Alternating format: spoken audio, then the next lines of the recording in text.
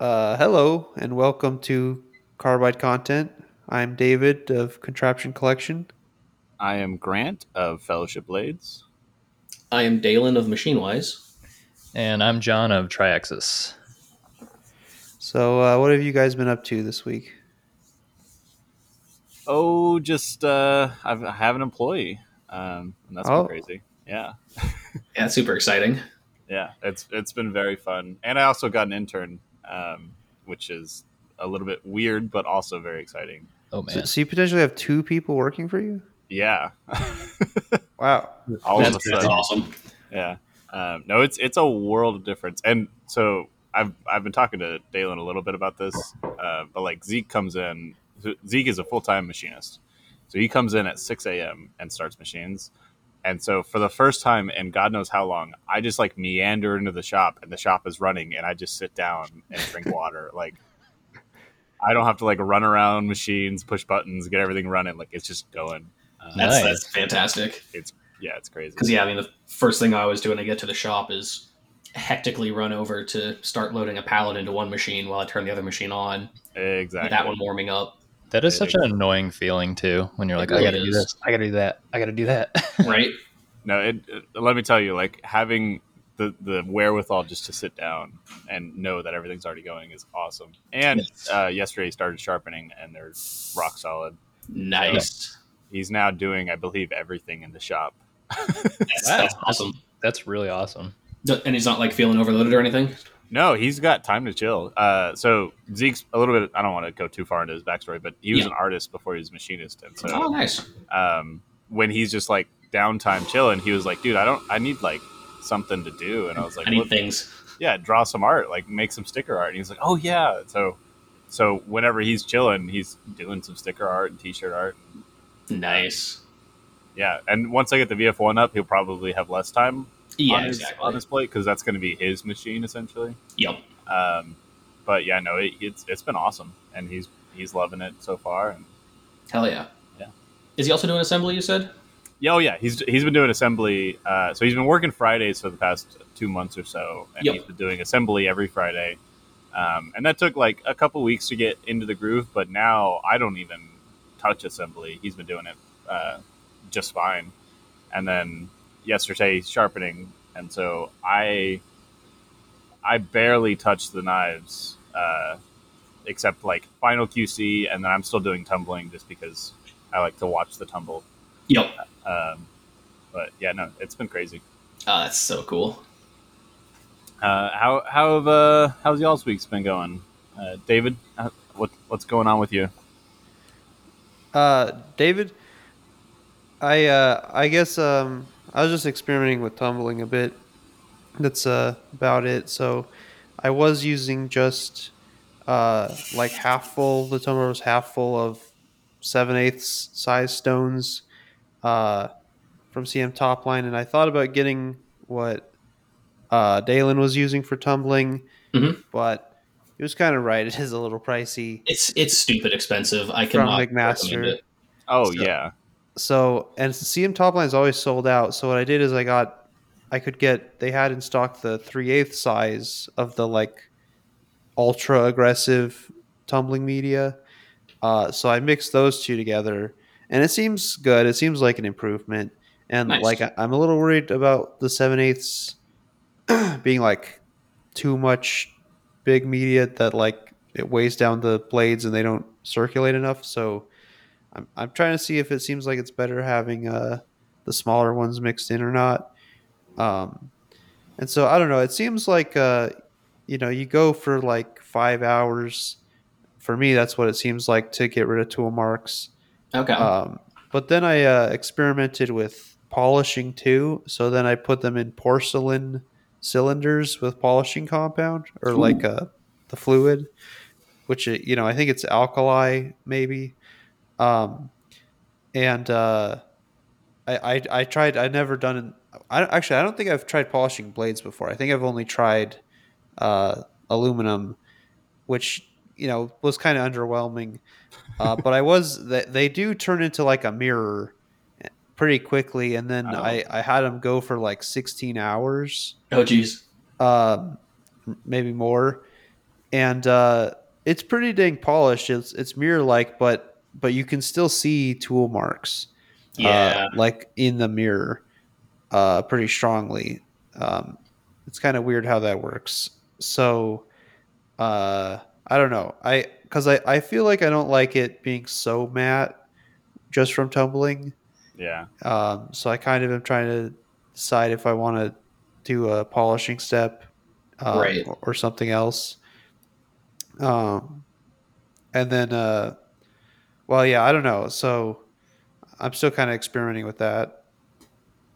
And then the Hmm. heat treat people I was using were also doing um, bead blasting, and so I think I want to try tumbling some that were bead blasted, Mm. because I was doing this before heat treating, knowing it could be screwed up in heat treating, just because I wanted to see the results faster, I guess. Yeah. Right. Um, so I don't know. I still have to figure out the process, because definitely I'll have to at least do some of the redo some of the polishing after heat treating, if not do some of tumbling and polishing after heat treating. Yep. I've If, noticed if the surface finish from like Phoenix Heat Treat after heat treat, it's the same. They're just usually kind of gold. Is that the Yeah, same for you? yeah, and so they'll do bead blasting to get rid of the discoloration. Oh, Um, okay, cool. uh, and I've been trying to figure out if I do or don't want to do that. It's nice because it gets into like some really hard to reach areas that I don't think my tumbler could necessarily get. Yeah, that is a benefit. So I don't know, Okay. but that's uh, like the most interesting things I've probably done. yeah, I mean, I think Dalen and I both did blasted washes on our blades for a while. Yep. If you're trying to get rid of tool marks, and especially if you're trying to get rid of like heat treat oxide, heat, blasting is the way to do it. Oh yeah. It's just unfortunately laborsome. Yeah, it really is. Yeah, I can't do it myself yet, but I might look into it. And I kind of like the look of it for aluminum too, so I might do it eventually. But Yep.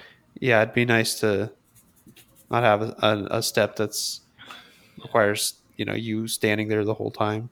So Yeah. is that polishing compound? You just throw it in with the tumbler? No, Is it like it's a the same thing with it's just a different. So CM Top Line, and assuming other tumbling companies sell a fluid that you mix with water, right? and and I had tried Simple Green and stuff before, which didn't seem to go great. Um, and so I was using like the VF 100 for the regular tumbling, but then for the polishing, that stuff's just like soap and a little bit of oil to prevent rusts, basically, I think. Yeah. But the polishing compounds are they're either basic or acidic, but I can't completely remember which is which, or if it's always the same or not. Um, and I assume there's got to be some like microscopic grit or something in it, because I don't think the porcelain actually really removes material. I mean, it might, but they also describe it as burnishing, and burnishing is when you have, when I think of like a roller burnisher in a mill or something, it's like you're smushing the metal, you're smushing Yep. the high points into the low points, kind of. Right. And so I don't know if that's like happening on a microscopic scale, and so maybe there's Oh. no grit at all. But Hmm. you know, I know there's like so pin tumblers. what's Um, that? I know there are like pin tumblers Oh for yeah, like yeah, tough yeah. metals like gold and silver and all that that are used to kind of, I think supposedly case harden the gold a little bit. Hmm. Yeah. You could just I think people will use pins a lot for maybe for uh like cartridge reloading for guns. Oh, okay. They might use pins for the shells. I'm not sure, but yeah, you can use metal pins in tumblers similar to the porcelain, and it has a Yep. burnishing effect. Although it might be more like shot peening or something, it might not be Yeah. exactly the same effect on the metal. And then there's also like magnetic ones where there's like Oh, magnetic tumblers where all the pins like get warped around and spin around, because it's for smaller stuff. It's more for like jewelry and stuff, but it's like a yep. metal or a jar of water with a bunch of pins around it that get whooshed around Oh, okay. by a So magnet. Kind of like those hot plates with the magnet in it that chemists use and all that. Yeah, yeah, yeah, Interesting. exactly. That's kind of cool. Um, yeah, but I assume that's probably not good for what we do. Yeah, no, definitely not. What have you been up to, Dalen? Let's see. Nothing incredibly new has been going on. Grinder's been fantastic still. I'm finally gonna put an ad out for a machinist because it's so past time to do that. Nice. Yep. You were working with one person though, right? Yep. I have an assembly tech right now, and so having a machinist would more or less make it so the shop could run without me. Okay. I'm definitely at a point where that kind of needs to happen so I can focus more on day to day operations, ordering. I'm so bad at ordering. Everything I order is last minute because I don't have time to get to it. Yep. I'm sure all of you guys are in a similar boat. I definitely don't have end mills arriving today that I wish arrived 3 days ago. Yeah, right? I'm sure we Yeah, all I- also haven't spent, absurd amounts of money on overnight shipping because we needed something. Yep. Yeah. What kind of experience level are you looking for your machinist hire? Like somebody who can just run machines, or somebody who's like actually a critical thinker and then can do like the extra stuff? You know what I mean? So a there's programmer. kind of like two, maybe three directions I can go. I could go the super experienced, do it all machinist that has cam experience and has been doing this, like been in this trade for a long, long time. I can go a basic operator route, which can just run the machines, change some tools, do offset stuff like that. Or I could go for like a kind of fresh out of college, or fresh out of like machining college, um, someone who's a little younger that has a lot of potential. I like the first and third options the most right now. I'm hesitant to hire like a veteran in this industry because I don't want someone that has a chip on their shoulder. Mm. I don't Right. want someone that might clash with me, especially someone older who might not be super keen to working with another machinist that's a lot younger. Right. I might think that they're you know more skilled, which is very very possible, but at the same time, so I'm not sure what yet. I'm just Yeah, gonna you're, kind of put an ad out for now. I want to we're reach out all, to some colleges as well. I tried yeah, last year to reach out to a college and I never got a response, but yeah. I was gonna say like we're all kind of like have pretty fluid moving shops. yeah, So things change on the fly pretty quick. Like, oh, we're doing a new product now this week. But yep, like, exactly, older shops they're just running the same part kind of yep, thing. So I yep. can see how And you. my main product line, the Seraph, my the high end titanium knife. Yeah. That I think I'm gonna have to start working on a V2 like pretty soon. Um, they still sell, but they've been selling slower. Hmm. Gotcha. Yep. But I mean, I'd love to find like just a super promising, uh, you know, kid basically that's just coming out of like a machinist college. Yeah. Yeah, I think like we might be kind of fortunate in that we make things that are cool, and Mm-hmm. so I think that might interest more people, but probably more of the people who are more likely to be uh, not experienced already. Um, maybe some machinists are in the position where they want a job and are willing to work in this kind of new business. Um, but yeah, I mean, I used to really really wish I could hire a machinist who had a ton of experience, because then it's like, oh, I'm banging my head just trying to learn how to machine titanium or hard mill or Right. figure out how to make fixtures. Now it's to the point where I've got like enough confidence where it's like, yeah, maybe it'd be good if I hired somebody that, they just uh, kind of, it's more of like I'm teaching them and trying to, figure out stuff Mm-hmm. with them than be over reliant on them. As Right. as when I was more desperate.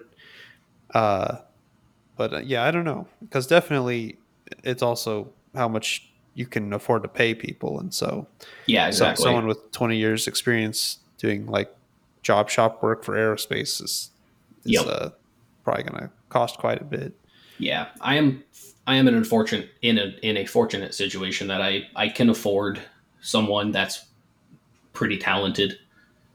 Um, so we'll see which direction I end up going. It'll really all just depend on applications I start getting and just doing some interviews. I think either way, you can't really go wrong. I mean, Yeah, I in this past week, I have Zeke, who's been a machinist for I think around 10 years now, nice. and then having the intern come in who's just very excited about becoming a machinist. Which is, I mean, that's also fantastic. No, it's absolutely incredible. And that's the reason I picked up the intern is because I was originally going to try to find like some high school intern kid to do assembly, but I was like, no high school kid's going to be passionate about this kind of work. No, exactly. Well, But then high I school met, kids love butterfly knives. well, yeah, they love flipping them, but making them is kind of a whole different thing. And especially like the guys that are modders or like Mantis and Psycho and all these other guys that are doing their own thing, like they're not going to want to come work for a production shop. They're going to still want to continue their own path, which is great. Exactly. I You know, think so. I think there's guys out there though who. well, there is, but in my neck of the woods, I just kind of gave up on trying to find them. Yep. But Okay. then I was out literally playing airsoft, something I haven't done in 5 years, because I was at a whim. I was like, "Oh, this would be fun," and I met this kid, and he was like, "Man, my grandpa was a machinist, and it's just something I really want to do." But he passed away before he could teach me, and I was like, "Oh well, I have a machine shop. Like, if you want to come check out the shop," and then it turned into he was like, "I'm really into knives," and then I told him I was like, "Oh, I have a business," and he goes, well, "I think I follow you," and and it was just like Damn. this kind of magical connection. I was like, I will give you an internship, like if you want this. That's awesome. It's just meant to So be. yeah, and I definitely will say, having Zeke with me while like we're taking on the intern, because interns do require some attention, as Yeah. opposed to like Zeke. I kind of just let him go, and he manages the shop now after a couple weeks of training.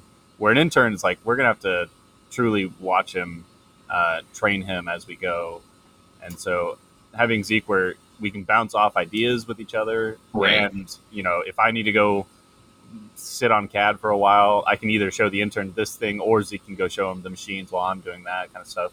Yep. Um, so either way, you can't go wrong. But I will say, if you get a young guy who's fresh out of college or whatever, it's going to take a lot of your time to get him. Oh yeah, it will.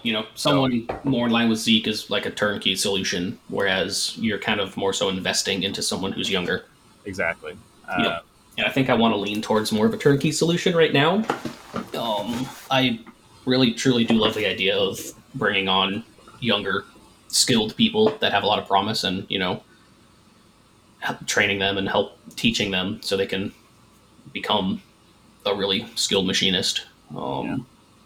Something that I do want to do in the future, regardless. Yeah, I can imagine it's scary, if you're trying to save yourself time, but then, you feel like you found someone who's young and excited, but they're inexperienced. And so you feel like you have to, literally every single step guiding them. And, Yep. the scary situations are like when you don't know what people don't know. And so you feel like you have to explain everything. And then, you know, if you're trying to explain everything, then some stuff people don't like hearing stuff they already know.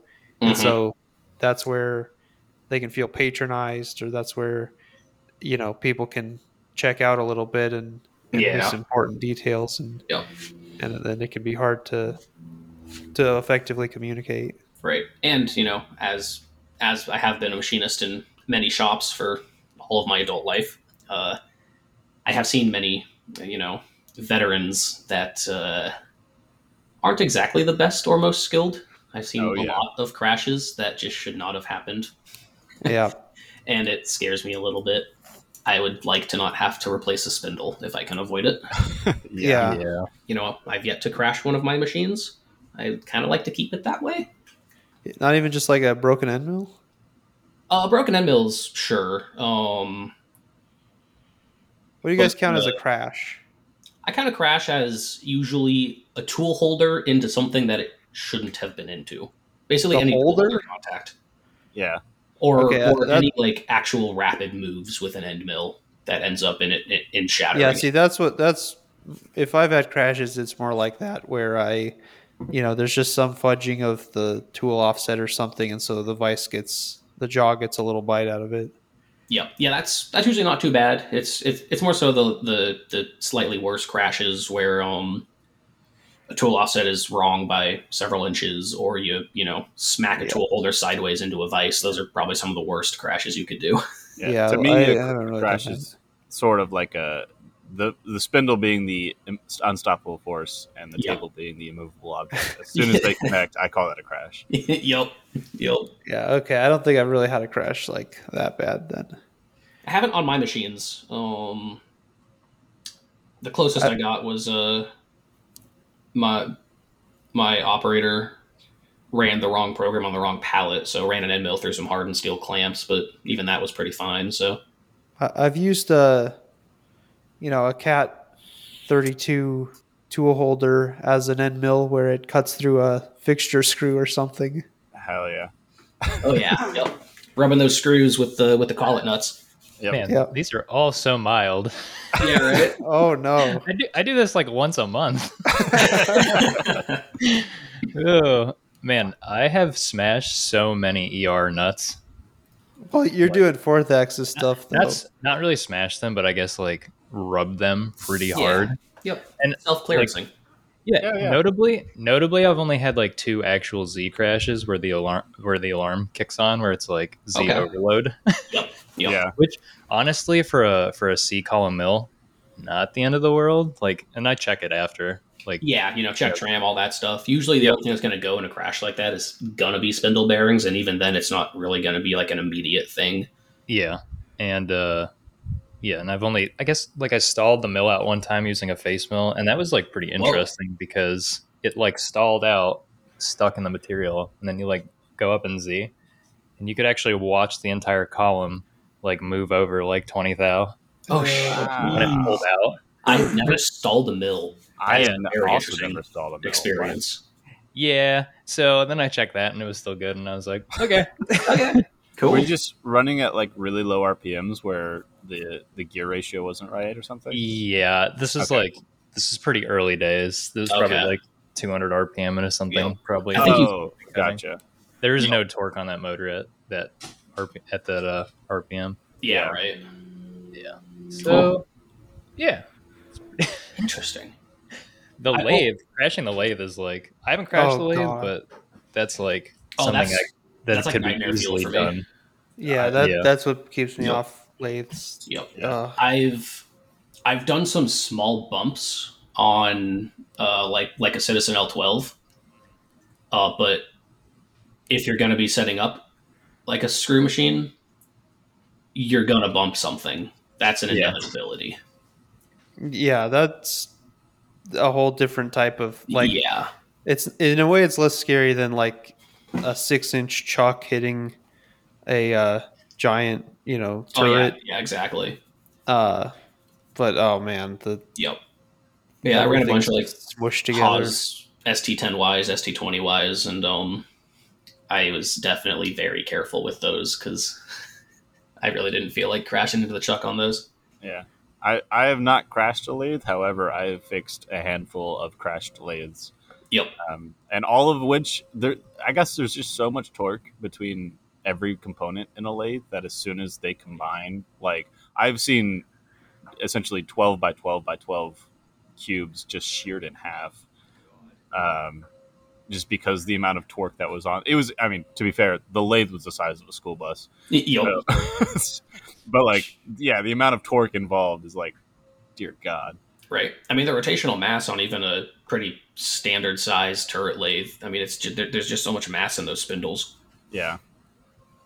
Yeah, I mean that's why they'll only go up to like 6,000 RPM or, I mean even I think that's high. That's pretty high. I think the Yeah. ST10 had like 3,000 RPM. That sounds about right. Yeah. Yeah, And that was like screaming. I tried to avoid that RPM if at all possible.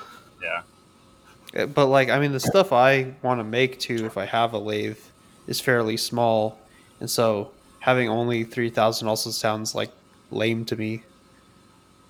right? So like the Citizen L12s that we ran, our like standard OD turning RPM was 2,500, pretty much regardless of diameter. And I mean, we would turn shafts that were 30 thousandths in diameter.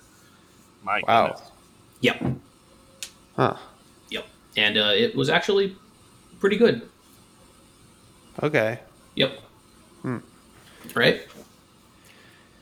So it's new for you, John. Were you trying to hook Um, up air through air for your machine? oh, me? Yeah. Yeah, that's kind of a long story. Basically, so it's all like plumbed up to the TSC union in the Haas. But to actually use the M code, you have to have Haas come in with a service tech and a service key and upload a patch Uh-huh. file. And yeah, so And that that's where I'm. costs some amount of money, I'm sure. Yeah, and I don't know what it costs, but I'm sure it's not cheap. And so I'm like trying to figure out how to use the what do you call them? It's like the spare M codes in the back of the cabinet. They Yep. Yeah. just trigger relays. Yeah. So I'm trying to figure out how to do that. And Okay.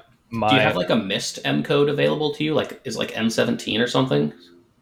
so I've tried all the ones that were basically where they're when you turn them on, they stay on until you use a cancel. Yep. Because there's also M codes that require like a what do you call it? They wait for a certain signal, and it's Okay. like basically a value from like 0 to 255, I guess.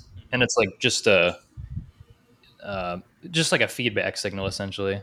So what I need is like a relay that or an M code that's like you like M83 for instance is for tool air blast but not through spindle, Right. and that Yep. just comes on and then 84 shuts it off, so that kind of thing. So I Okay. was like looking in the air cabinet trying to find one that would work, and there isn't another one except like M83, which is for air blast. Ah, Is this going to replace your air blast, or are you going to do both at the same No, time?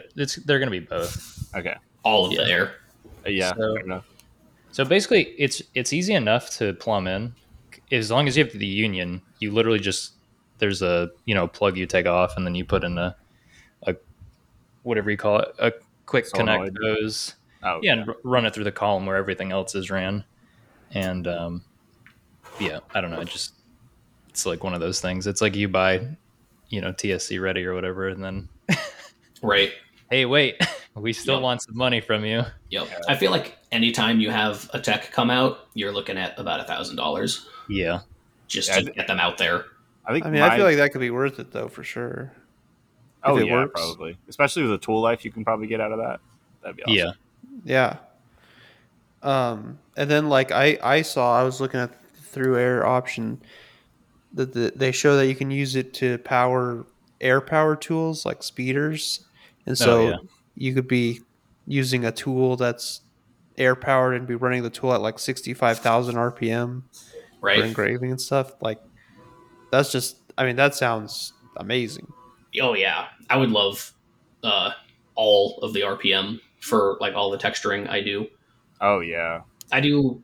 I don't know. I'm sure those air tools, like those air speeder spindles. I'm sure they're clearly designed, to cut. I just always wondered about how much torque they actually have. Yeah. I mean, if you're blasting air through it, I mean, it's not going to be like 50 horsepower, but No, I imagine it's pretty good I mean, air can have for. torque. it Yeah, can. that's Yeah, that's what I'm saying. I think it got plenty of torque if you're just using like a 16th of an inch ball end mill. yeah, because it'll all be small tools anyway. So Or, for me, it'd be maybe even smaller. yeah, right. Um, I'd love to use some like tiny little 20 thou ball and mills, do some really intricate patterning. Yeah. yeah, no, It's that's just like not really the feasible dream. right now. It's crazy to think like if you can spin a tool that fast, like you can actually still cut with it, and it doesn't immediately just turn into like mush, Yeah, right. And so I've been like doing more hard milling. I feel like every time I post on Instagram, I'm only hard milling. Yeah, Yes. That's But all I Every see. time I see a story from you, I'm like, yes, more hard milling. So basically, this last batch of 4 blades, I've been like really experimenting with essentially like surface footage for hard milling, and I'm using just regular 4 flute like Alton coated ball end mills and nothing Okay. fancy. Like Yep. the finishing toolpath uses like a hydraulic holder, but it's not like that's making a giant difference. Right. Just better Um, run out, yeah, slightly better tool life, or maybe better finish because you're just cutting with all 4 flutes more evenly. yeah. Rigidity. So basically, like I'm running them, and the toolpaths look good. Like the finish is good and consistent and everything.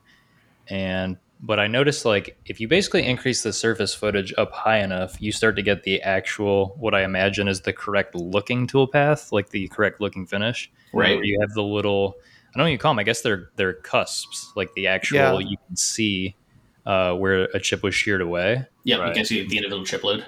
Yeah, and so I think yesterday I had the actual realization that that the finish that looks nice, but versus the cusp looking finish is actually rubbing because the Mm. tool life on uh, the rubbing one, I guess, like a little more like cloudy looking is not good, like noticeably like chipping end mills. But the one that has the kind of cusp look to it, the end mills last a lot longer. And I think that's because the actual like chip load is correct for the surface footage or whatever. Right. Mhm. Just So digging in, making a chip. yeah, and so I guess what I'm trying to do now is the hard thing about so there's like I've been doing a lot of reading on like hard milling, I guess. So if you match your chip load, so like I guess that's feed per tooth with your step over, it's supposed to basically make those cusps blend together because they're it moves across the surface at an equal distance. Right. It's Gives you supposed like an even grid. yeah, and so it's supposed to look better, just with the naked eye. And the issue with the blade is because it's got like the hollow grind on it, but it's not a straight arc. It's actually like it's almost like a what do you call it? An arc that's not an arc. I forget what the word is. Like in fusion, yeah, spline. It's kind of like a spline. So the top is sharper, is more of an angle than the bottom. It's hard to actually get that to work properly, like actually matching step over. Yeah. Yeah. And Yeah, it is. because fusion won't, there's nothing in fusion that kind of like lets you tie them together. That's No, I think the frustrating. closest may be like steep and shallow, but that's not going to give a consistent finish either. Yeah, and so what I'm using is steep and shallow, Okay. and it's contour is what it is. It's a contour toolpath. Yeah, just like 3D contour. Yeah, and Yeah, so what that's I've what been I was doing, doing. yeah, what I've been doing too is like kicking the ball end mill over as far as I could like realistically get Yep. it, basically. Get as So close to the full diameter. yeah, and so Yep. that helps with service footage too. Oh yeah, And I would love to be able to do that. yeah, and so like now the finishes they're a lot more consistent, I guess, which is good. And basically tool life is up. And what's Nice. surprising is it's a lot faster to get it to properly shear a chip. Like yesterday it Mm. was like 600 surface foot with a 1/4 inch ball end mill, and Yep. then that's like 4 thou per tooth. Oh wow. So it's Nice. like 120 inches a minute, and Right. this is Nice. like a 3 thou step over or step Okay. down. It's I do contour. wonder what the actual chip load is after all that chip thinning because you're doing Yeah, a really fine step up and all that. Yeah. Trying to And find a calculator for that stuff is really difficult when you're doing the surfacing. yeah, and then you got the thing sideways plus the Yeah, angle right. on the It's You just have like to an do some educated trig. guess. yeah. So that's been interesting. But something I did, and I should have realized this months ago, was like I was having an issue with like the blades tumbling and then being in there long enough to where the tips were getting rounded off and like Oh, other fine finish stuff I wanted like to keep sharp, but it wouldn't. right. I was like, oh, what if I just tumble it with the tabs still on there, and then Nice. machine the tabs off after? Oh yeah. That worked Yes. out nice. So that's what I'm doing, and then like it actually has a tip now, and then it Sweet. also like the spine and stuff where the jimping is actually sharp because the whole thing's already been tumbled, and when you do the final passes, like you actually do a cleanup pass on the outside because I'm leaving material, you get it doesn't take anywhere near as long of time to tumble those smaller surfaces. Plus, Yep. they're uniform, so that's been really helpful. And then I had bought some Lang stuff.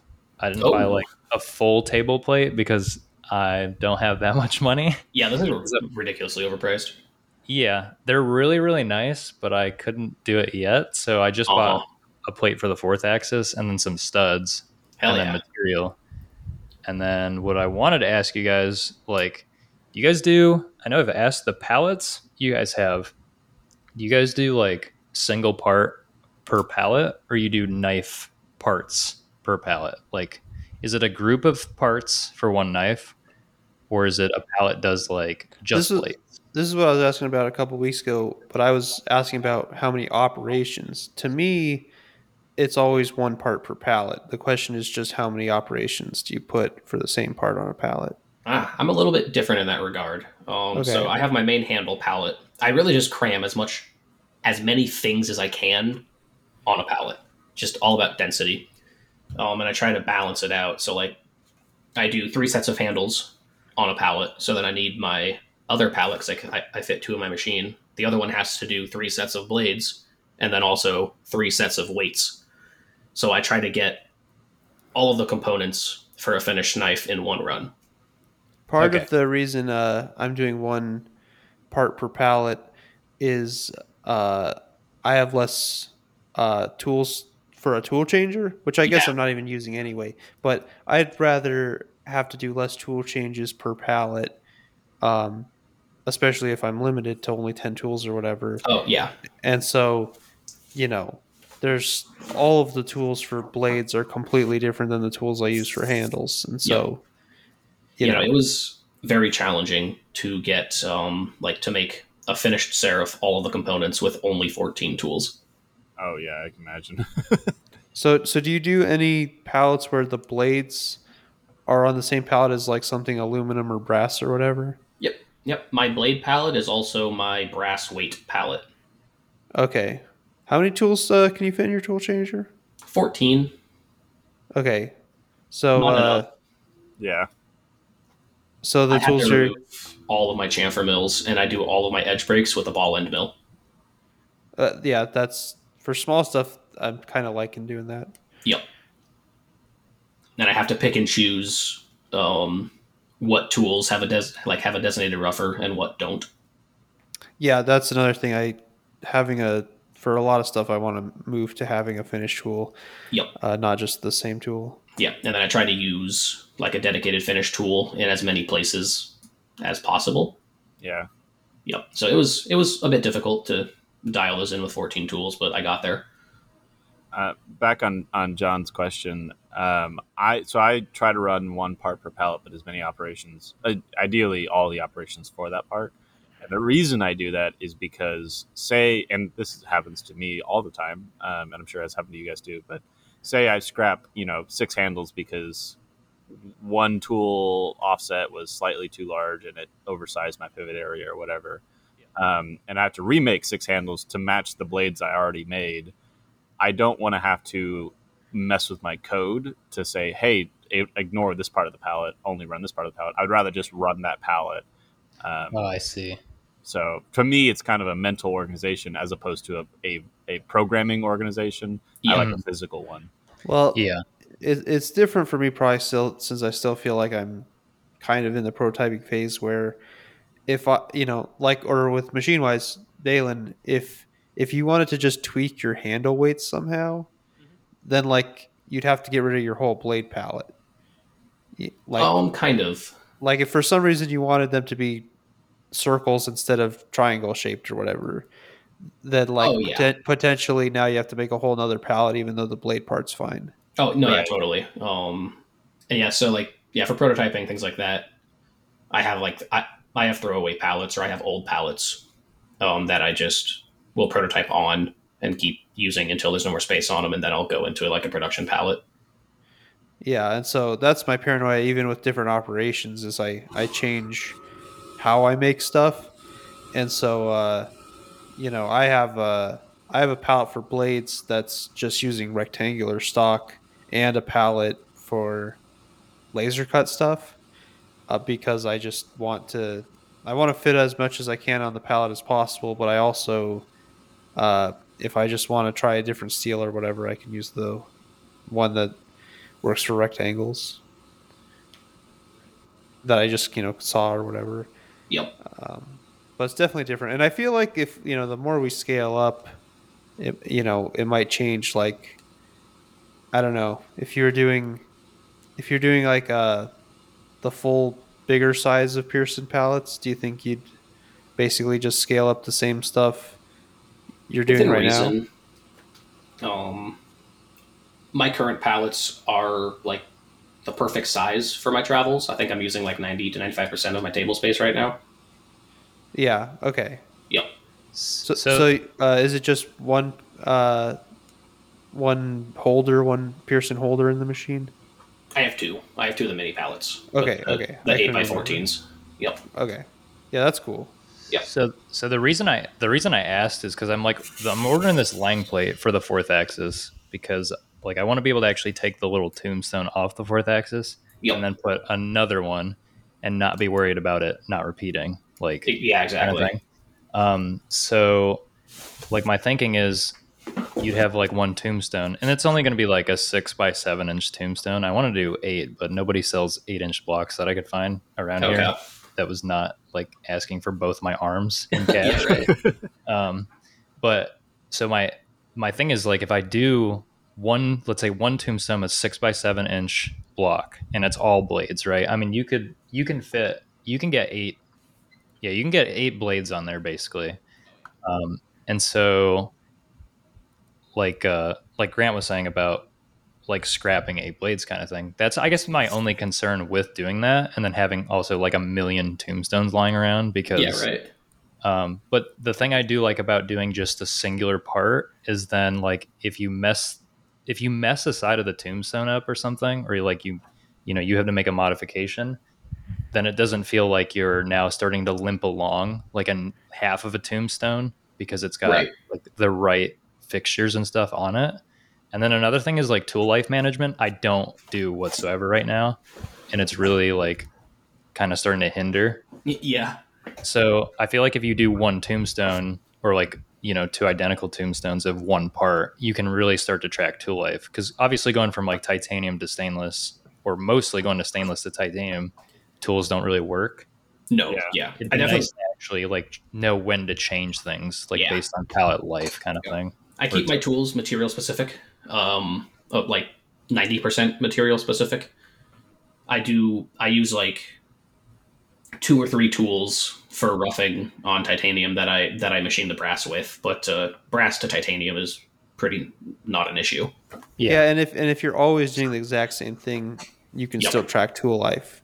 yeah, yeah. I'm also here because like now I'm at a point where like I don't want to make modifications to the knife, which is like something for important for you, like David, as far as because you're still Excuse because you're me. still prototyping. No, Hey, but throwing shade. I know what you mean because I'm like, oh man, do I really want to dedicate like this It's much an of like, investment. yeah, Yep. as a and like, oh, what if I want to change something?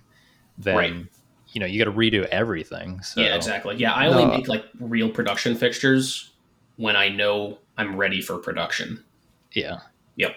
yeah, I'm trying to keep stuff at calling this V1, and like I don't really think I have to change anything. I think flippers will be pretty happy. Yep. People who are hoping that they can use my scissors to cut bonsai trees or some of the other crazy things people want to do, you know, Right. they might have to wait a little bit to like keep learning about scissors. But yeah, I think it's healthy to try to have a V1, and because even machine wise, you're just saying like maybe I should come up with a V2. Yeah, Um, definitely. So like the Seraph is a little bit of a special case because I mean like its core components are only handles and blades. I actually forgot to include the weights when I first designed my fixtures, and I went, oh, okay, shoot, I need to make weights, and they're not that big. And I happen to have some room on the blade fixture, so I was just like, screw it, they go there now. But like the okay. prismas that I make, since it is just blades and handles, that I just have a blade fixture for and a handle fixture for. Yep. Do you guys try to make it so that like your blades and handles are all compatible with each other, like different knives, different trainers? I was doing that. So all of my product lines before the Seraph had interchangeability. The Seraph was actually supposed to be interchangeable. I just messed something up when I was pulling dimensions from my previous product lines. Yeah, So the V2 Seraph will again be compatible with everything else. People seem to really like that. it's cool. Yeah, I think it also just makes your life easier. Like especially like Grant, you were just your trainer's just the same handles, right? Yeah, trainer was the same handles. It even was the same blade stock and like my laser cut parts, Yep, which was kind of funny because I had S35 trainers, which I think no one had done before. I did that for a little bit. Oh, you did that? Okay, yeah. I was. Uh-huh. I mean, it was like, out of convenience, but people Yeah, people really would always kind of ask, like, why are you wasting all this money on S35? I'm like, well, it's not that expensive, and it's easier. yeah.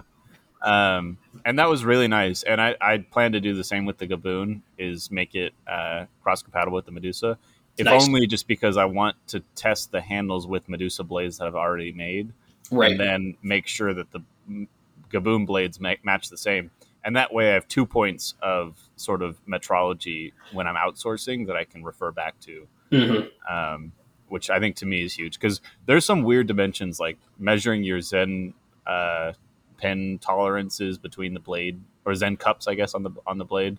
Right. It kind of gets a little weird to measure those, Oh, and it super so does. Like, I need it's to a see how lot. then, or like Yeah, a system, or you're or like doing no it go between gauge. pins and What I weird do is stuff. I bought an ID mic that's digital, and so I just like can set 0 and then turn it backwards.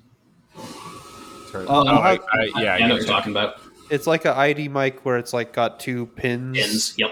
Yeah. uh, and that works okay, but the ratchet doesn't work backwards, so I have Mm, to just kind of have like a loose fit with my fingers, Yep. Get that so I that don't built-in like ratchet with your crank thumb. it. Yeah, Yep. yeah. And a long story short is I do it because I want to be able to track, especially when I outsource. I want to be able to refer back to things I've already made. Because if you make the handles inside and then you outsource 100 blades and they come in different, um, who's where does the buck fall? And so I'm trying to Mm-hmm. stop I as many mean, problems from happening. yeah. As annoying as it is, whenever you outsource anything, if you don't have fully toleranced drawings and you get parts that are not good, Yeah, it's always your fault. yeah, no, absolutely. Yep. Which is yeah. So I'm trying to make sure I know what my tolerances are. Right. Without like over constraining and like getting stupid quotes on parts. Exactly. Yeah. Mm-hmm. I don't have great knowledge of GD&T, and so I think a mistake I made is I got some custom pins made, my weird shaped pins, uh, which is nice, and like I had some tight tolerances, but because I didn't specifically specify they were in tolerance, but they have a little bit of a taper to them. Uh huh. And so that was something I learned about where I was like, okay, I just got to use like a necked end mill with small cutting flutes and like do small steps around. And then, it'll have no taper or do lots of Yep. like spring passes. Yeah. But they didn't know that, they didn't go through that Exactly. same process and it was intolerance. And so they work, they're good. But uh, that's one thing where like I'd want to figure out if I ordered more how to be like, okay, they're intolerance, but I also really want them to be parallel and straight. Yeah. Yeah. GD&T is a really, really powerful tool for drawings. It's also a really powerful tool for emptying a bank account. Um, Yeah. Oh yeah. uh, I've been lucky that I've had a fair bit of experience doing drawings and working with GD&T, reading it, calling them out, things like that. I'm definitely no real engineering expert on it, but I do have some experience, which is nice. Yeah, I was lucky enough to actually go to school for this, and that's one of the few things I actually took out of college that really are helping me is Yeah, both creating and reading drawings. yeah, and yeah. GD&T is like it's the best way to call out features. Yeah, Oh yeah, I learned about it in school, in machining school too. It's just like I feel like I need a whole, you know, year of learning about it or something, and it was just like almost a side note. Right. It was like, oh, by oh the yeah, way, this is the better way to do things. Here's why. Here's you see the circle and the square, the edges points, it's actually different differences, and so that's Yep. actually constraining it, and you don't have to, blah blah blah. I understood like the value of it, but how to actually like make a print, definitely, I Yeah. feel like Yeah. I didn't I really get it learned great. GD&T by being handed a print at a job saying, "Make this part," Yeah. and I go, I don't recognize any of this. What does Google say? And this Yeah. is a bunch of hieroglyphics. This is Yeah, some right. kind of Egyptian part. It's definitely. I mean, fortunately, it is a pretty good way to learn, like sink or swim kind of thing. So Oh yeah. I will say, being on the engineering side, so I had, I think, a total of 3 classes of dimensioning, actual graphical drawings, both nice. by hand drawn, and we ended up moving into CAD and doing everything in the computer and stuff. They're still teaching hand drawn these days. Yeah, it's actually surprisingly useful. And Interesting. the biggest reason is because when you're drawing things by hand, you cannot get away with some of the things you get away with the CAD. Where Fair. like if 2 lines are like say a 16th of an inch apart, by hand it's very difficult to distinguish those 2 lines. So That's fair. if you Yeah, have like having clean drawings. yeah, so you learn how to position parts and to move your views so Yes. that you don't have those issues. You don't want Um, overlapping like tolerance lines and all that. Exactly, especially when you get into weird parts that have like a lot of hidden lines and like phantom lines and stuff like that. It gets weird, and so doing hand drawing first, it was 1 class hand drawing and then 2 classes CAD drawing. Okay. It really does help you think about the way you do things, and then I also went from that into being a machinist, and I got to see a bunch of, let me tell you, bad drawings from Horrific. really really well paid engineers from Oh yeah. very expensive places. And, Oh yeah. it gets nightmarish sometimes. So Oh, I bet. Did you have to do this? I had to do a thing where they like gave me like drawings, and I had to make an isometric view of it. yeah, Mhm. yeah. You kind of go back and forth. You draw. It was different ways. They taught us all about perspective and orthographic and everything. Nice. They would give you a 2D drawing, make an isometric part. They would also give you an isometric drawing, then you make a 2D drawing out of it. That's cool. Stuff like that. I also learned a ton of trigonometry that I've pretty much forgot by now. Yep. Trig is fun. I like trig. I like trig too, especially like the trig that we do where it's solving a puzzle to find an angle or a shape or something, not Yeah. trig where it's like proofs. Right. where Oh it's yeah. just like Mhm. endless, super long. Yep. This equals this, which equals this. Yeah. I used to have to do that on like a minutely basis back when I was a manual machinist because I wasn't given any software. I just had to draw. Like, Oh yeah. Yeah. the that law of was it. signs was my like best friend. Yep. Pro tip for any amateur CAD drawer: if you ever want to do trig, open up Fusion and draw a few lines, and use your dimensioning tool to figure Yep. out what angles they Yeah. are. So Exactly. yeah, that's why Absolutely. I can't remember trig. Yep. Yeah. The law of signs and my knowledge of trig actually landed me my first real manual machinist job. Oh, nice. Yeah. Yeah, I did a lot of manual machining, but I never really had to do practically anything that was angle outside of school. In school I learned to use like a sign block and everything, but that's Yeah. about like I It never was- really had to actually do any on the It was job. mostly useful for like bolt hole patterns that weren't called out very nicely. Yeah. Mm-hmm. If I had to, it was probably because a drawing had some weird tolerance or something, and I had to like Yep. figure out what the length of something should be that I could, because it's like measure this thing you can't actually measure. Yeah. And so you have to find something you can measure. Right. Well, do you guys want to wrap it up? It's about time. Okay. Yeah. Sounds good to me. Sounds good. Thanks for listening. Yeah. Till next week. Yeah, thanks. Bye. Bye now. Yeah, bye.